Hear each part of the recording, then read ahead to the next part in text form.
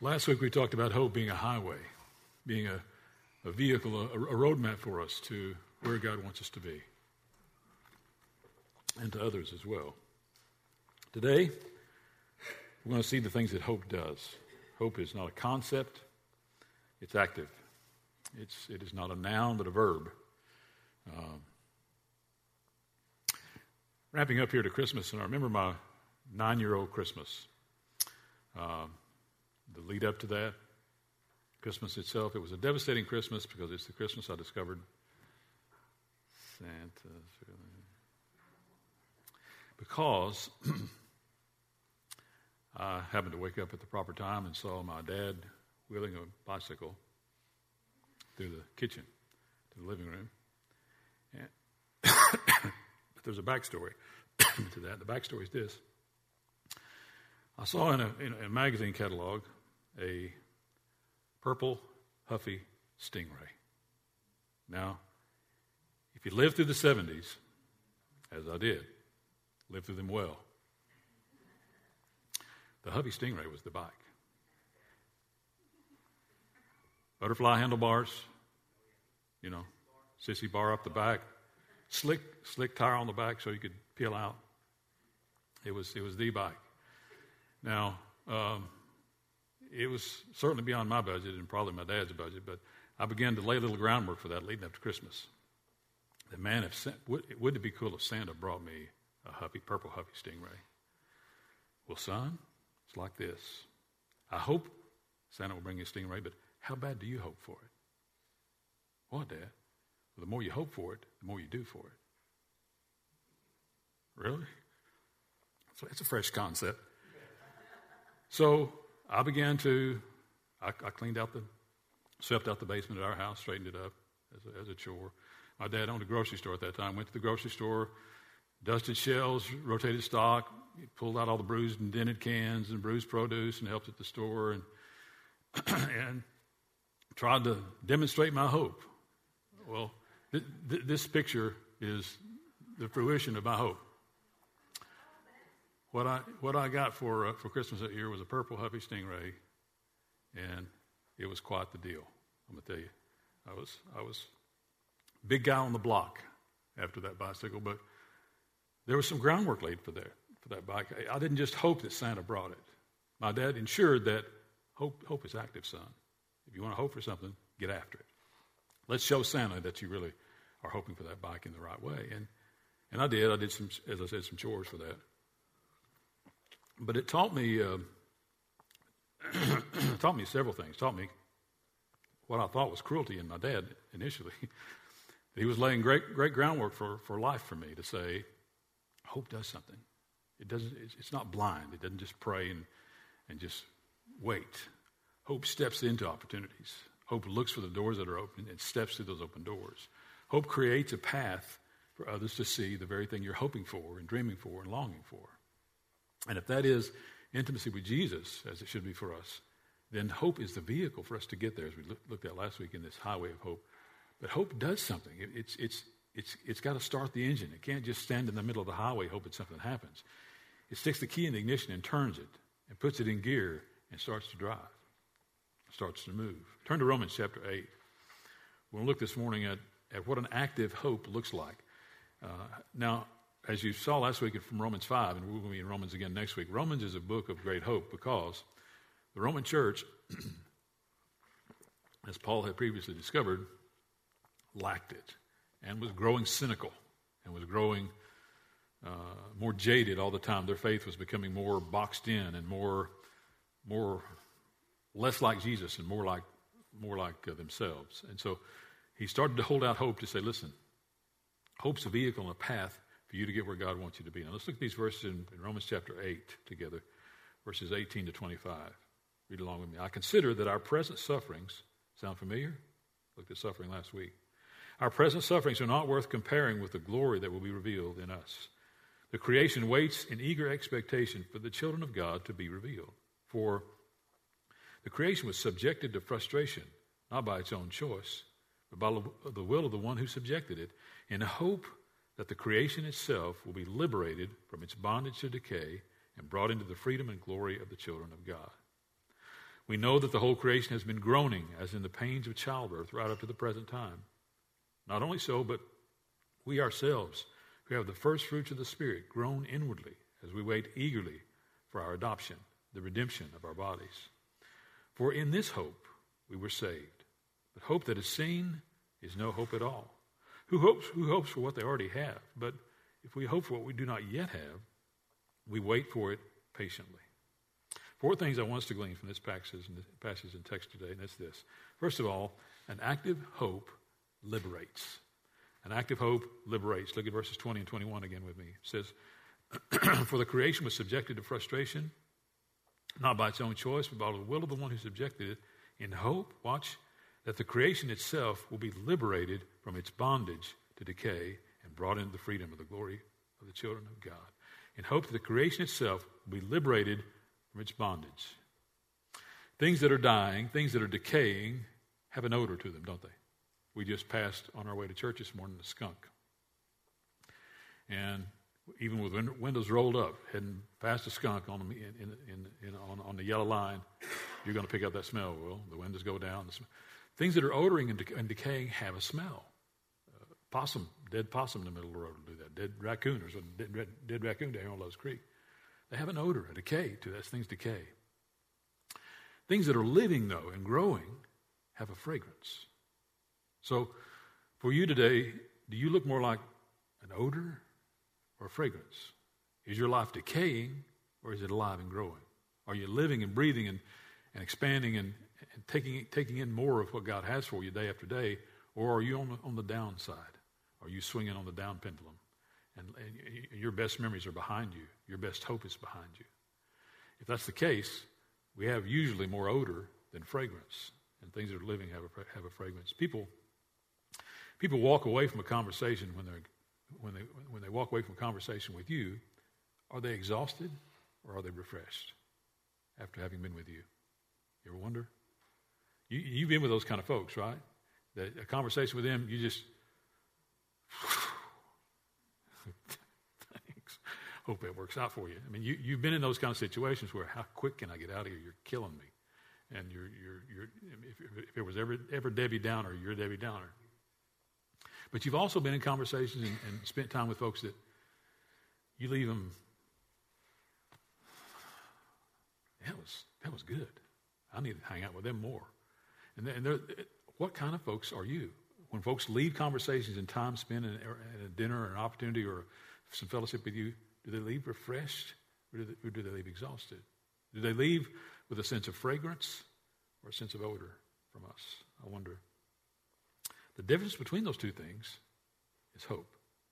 When hope interjects itself into a despair situation, into a situation that would otherwise turn negative, turn cynical, when we interject hope in those conversations, they turn a corner. And we start to see possibility instead of despair. We start to see hope instead of loss, pain, other things. It's the key, he says here, that unlocks the chains that bind us. It liberates us, he says, from this bondage. So, as we begin right out of the chute this morning, I want to ask you, what are you in bondage to? In bondage to fear? In bondage to cynicism? In bondage to work, something at work? In bondage to stuff? In bondage to more? What are you in bondage to?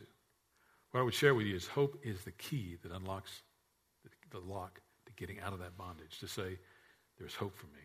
This doesn't have to rule me. It doesn't have to rule my thought life. It doesn't have to consume my world. I can have a choice to live and walk and see hope in the middle of despair, in the middle of hurt, in the middle of loss.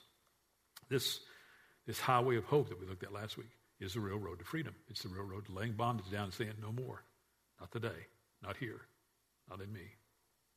Hope, an active hope, liberates us. Second, an active hope, this is good news. An active hope saves. Look at the first part of verse 24 with me. For in this hope we were saved. In this hope we were saved. Salvation and the recognition of our need for it grows out of two things. One is the recognition of our lostness, recognition that we're a sinner and we need a Savior, that we are on our own path, destined for hell, destined for death, destined for loss. And the second thing it recognizes is that we need redeeming. We're lost and need a Savior, and we need redeeming. That we didn't choose to, we were born into sin. And as such, as being born into sin, we need a Savior to redeem us from this life of sin that we were born into. And redemption here that doesn't just end in forgiveness. Notice he says here that he adopted us, verse 23. Not only did he save us, he grafted us in and adopted us into himself, into his family, to say, I'm going to save you, but your dirtiness and your odor needs to stay at a distance. Heaven is your home, but that's all you get. It's not how he works. He says, I adopt you, and I welcome your odor. You remember several weeks ago we were talking about mercy. And I described God's mercy to you as a sewer of human sewage that we find ourselves in neck deep. And he, with hope here, doesn't say, get out of that and I'll clean you up. Come out of that and I'll save you and clean you up. He, as we looked at that week, he comes down and takes our odor upon himself and pulls us out of the sewage and says, I redeem you out of this, willingly and knowingly. And I accept this stench on myself to forgive you of it. I want you to see how clean you can be after me absorbing what is wrong with you. That's an incredible picture of salvation. If you can get that and grasp that in your mind and learn to live that and put that into practice, you'll start to see redemption around every corner. You'll start to hear hopelessness in conversations with other people saying, listen, God can redeem that. Yes, even that. You can't be saying, yes, God can redeem that. He can make something good of this crap, of this junk, of this stuff you've been carrying around and thinking that, man, it's got me bogged down and weighed down in my life and in my relationships at work. And God can redeem that. And if we can hold out hope in those kind of conversations, we can start to see God do some things in our lives and in the lives of people around us. So he says this in Psalm 147 about this idea. He says, his pleasure is not in the strength of the horse, nor his delight in the legs of a man. The Lord delights in those who fear him, who put their hope in his unfailing love. Where's your hope? Is it in things you do? Is it in what you know? Is it in the things you possess? Or is it in the one who provides unfailing love to us? Where's your hope? That kind of hope, that kind of active hope, is the hope that redeems us from the pit, redeems us from the sewer, grabs us, invests in us, and cleans us up. Not only saves us, but adopts us, brings us in as one of his own, one of the family. The Lambdons have been a good example of this in bringing these two kids into their home. It's there. If you see some of their Facebook posts, it is hashtag Lambdon's New Normal. And so this new normal says, I not only want to help you two kids through life, I want to own your problem. I want to absorb your pain. I want to see you in a situation that is otherwise unredeemable, and to keep you from becoming that, I want you to hear this. To keep you from becoming that, I want you to see this. I want you to understand him. And so that they've made this process of salvation and redeeming the unredeemable and bringing that in, turning this into adoption to say, don't clean yourself up and I'll help you. I want to get in here and help your problem and absorb your dirt and absorb your pain and absorb your problem and your issues and all your drama that comes with all these issues to say, I want to be that for you. And that's a great, we have in our midst a great picture of what that looks like. That's what salvation looks like. That's what real redemption and hope looks like with skin on. Thirdly, an act of hope not only liberates us and saves us. An act of hope believes. Look at the latter part of verse 24. For in this hope we were saved, but hope that is seen is no hope at all. Who hopes for what they already have? But if we hope for it, what we do not yet have, we wait for it patiently. Hope that is seen, he says here, is no hope at all. If we can see it, we don't have to believe it. John 20:29 says, blessed are those who have not seen and yet have believed. So is it true that seeing is believing or that not seeing is believing? He says, blessed are those who can't see it, who can't see the end of the game, who can't see the ultimate outcome, yet will walk with me through the storm. Knowing I've got design, I've got a plan, I've got purpose, I've got hope waiting on you at the other end of the storm. So let's take that question, that equation, and insert hope. And we can not only believe what we see, but act on it as well if we walk in hope. Not only say there are possibilities to it, but I believe in the possibilities enough to step into them. Not just stand back and say, when that works out, I'll open the door. No. I believe that God is up to something. I'm going to invest my time, my talent, my treasure, my emotion, my will, my money. I'm going to invest in what I see him doing, what he's up to, and believe him for the outcome of it. Rather than most of us, and it's sad, we have to see the full picture before we move, don't we? We have to see this piece and this piece and this piece and this piece, and God connect all the dots to say, here's the path. Okay, here we go. When real hope says, I believe he's in it, and I can't even see the first piece, not the first one, but I believe he's in this. If he's in this, I'm willing to move and walk with him. And I see that piece come into focus. And I'm going to continue walking. I see the next piece come into I see here's God, here's God, here's God. And he reinforces my active hope following him into what I can't yet see the outcome of. And that's exactly what this belief system that he's talking about is like, moving beyond what we can see. Back in, some of you remember back in the old Cornerstone days, we had a softball team that played out in the Gibbs League out there. Can't remember who we were playing, but it was the bottom of the seventh, and we were down a couple of runs. Had a runner on second base. We were down a run, I think. Yeah. Had a runner on second base, bottom of seventh, I think, maybe a couple of outs, I don't know. Paul Cochran was up to bat. And I can't remember who it was. Might have been Gene, might have been Jason. I can't remember who it was, but I was in the dugout. And somebody grabbed the bats and started putting the bats in the bat bag. I said, well, man, why are you putting the bats up? This game's over with one swing. And their concept was, I believe Cochran's going to tank one. One get in, one that's going over the fence. These 2 runs are going to come in. We're going to win. You know what happened? Cochran tanked one and went over the fence. Those 2 runs come in, and we won. It was seeing beyond the present situation to say, this is going to happen. I've seen him hit enough to know this is what's going to happen. He's going to wait on a good pitch. We're going to win the game. And we did. That's this idea of saying, I see it before it happens, and I step into it before anybody else says this is up. We are, in our faith, sometimes so inhibited to say, listen, I've seen God do it before. If he did it then, and then he'll do it again. And so let me step into what I, as I said, as of yet unseen, and where I lack belief, and invest hope in the middle of that. A hope that says he can and he will. Now, this is not necessarily a right or wrong issue of a lack of our ability to do this. It's an immature versus mature issue.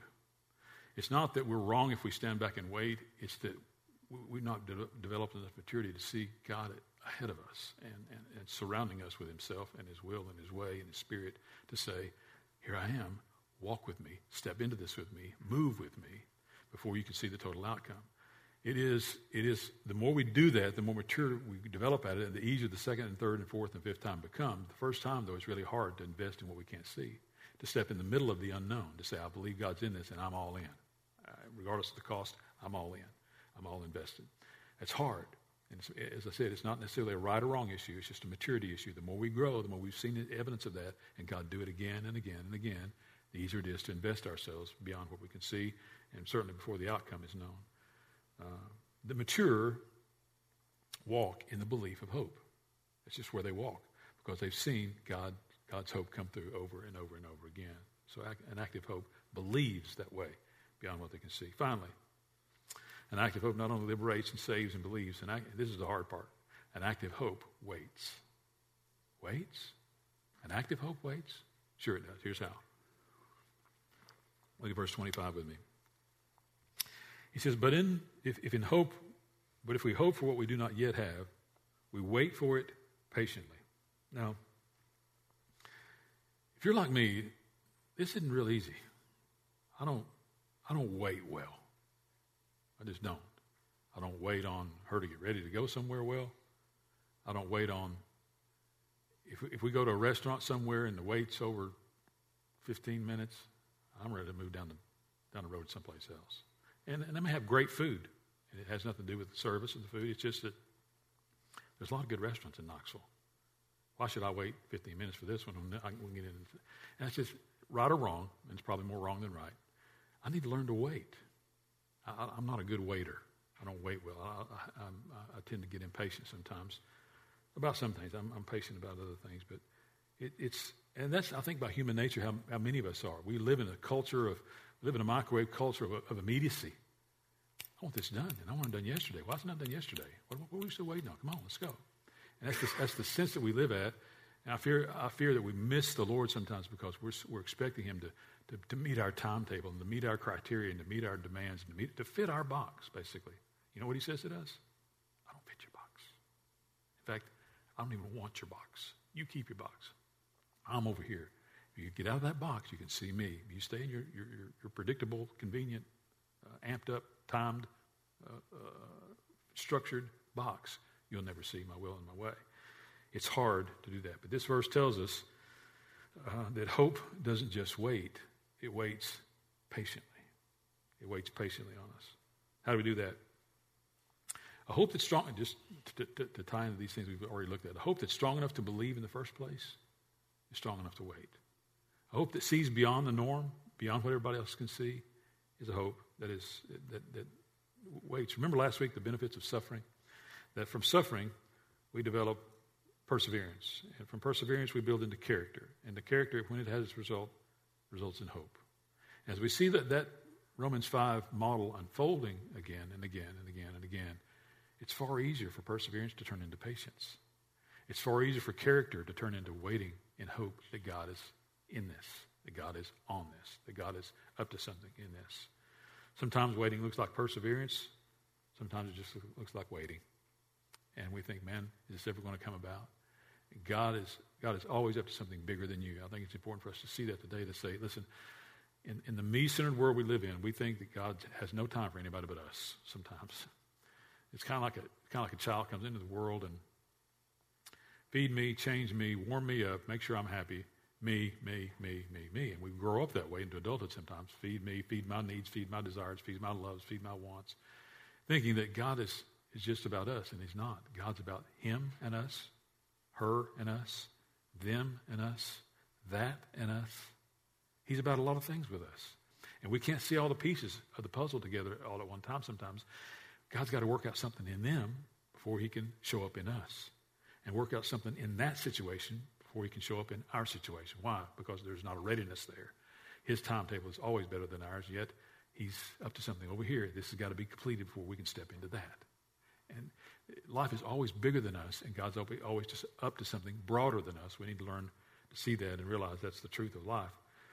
Either way, it's never easy, and the mature get it, as I said. The mature understand that it's worth the wait, it's worth the patience every time. But regardless whether it's physical or emotional or financial or relational, vocational, the key word here in this verse, though, is yet. Look at it again with me. But if we hope for what we do not yet have, why is it such a pivotal word? Yet says it's coming. It doesn't say might. Doesn't say, let's flip a coin. Yet says it's coming. You don't have it yet. What we hope for is not here yet, but it's coming. There's a promise tied in the word yet. And the promise says, I'm good for it. I'm good for it in you. I'm good for it around you. I'm good for it over you. You're not there yet, but it's coming. That's how we hope. We have to believe that yet is on the way. It may not be here yet. It may not be here tomorrow, but yet is on the way. That's how we walk in this idea of waiting on him. Now, question and observation, we're done. Does your hope look more like a noun or a verb? Does your hope say, I hope that happens? Hope that happens. I'll pray for it. Or does it look like a verb? Does it say, I hope that happens, and I'm in it? I'm moving toward it. In fact, I'm moving toward it with some level of risk that I may get out there and fall and be embarrassed. But I believe God's in it enough to where I'm willing to move. I'm willing to take the first step, the second, the third, to say, I think God's in that. And as such, I'm moving in that direction. My hope is active. Is it a noun or is it a verb? Are you in motion?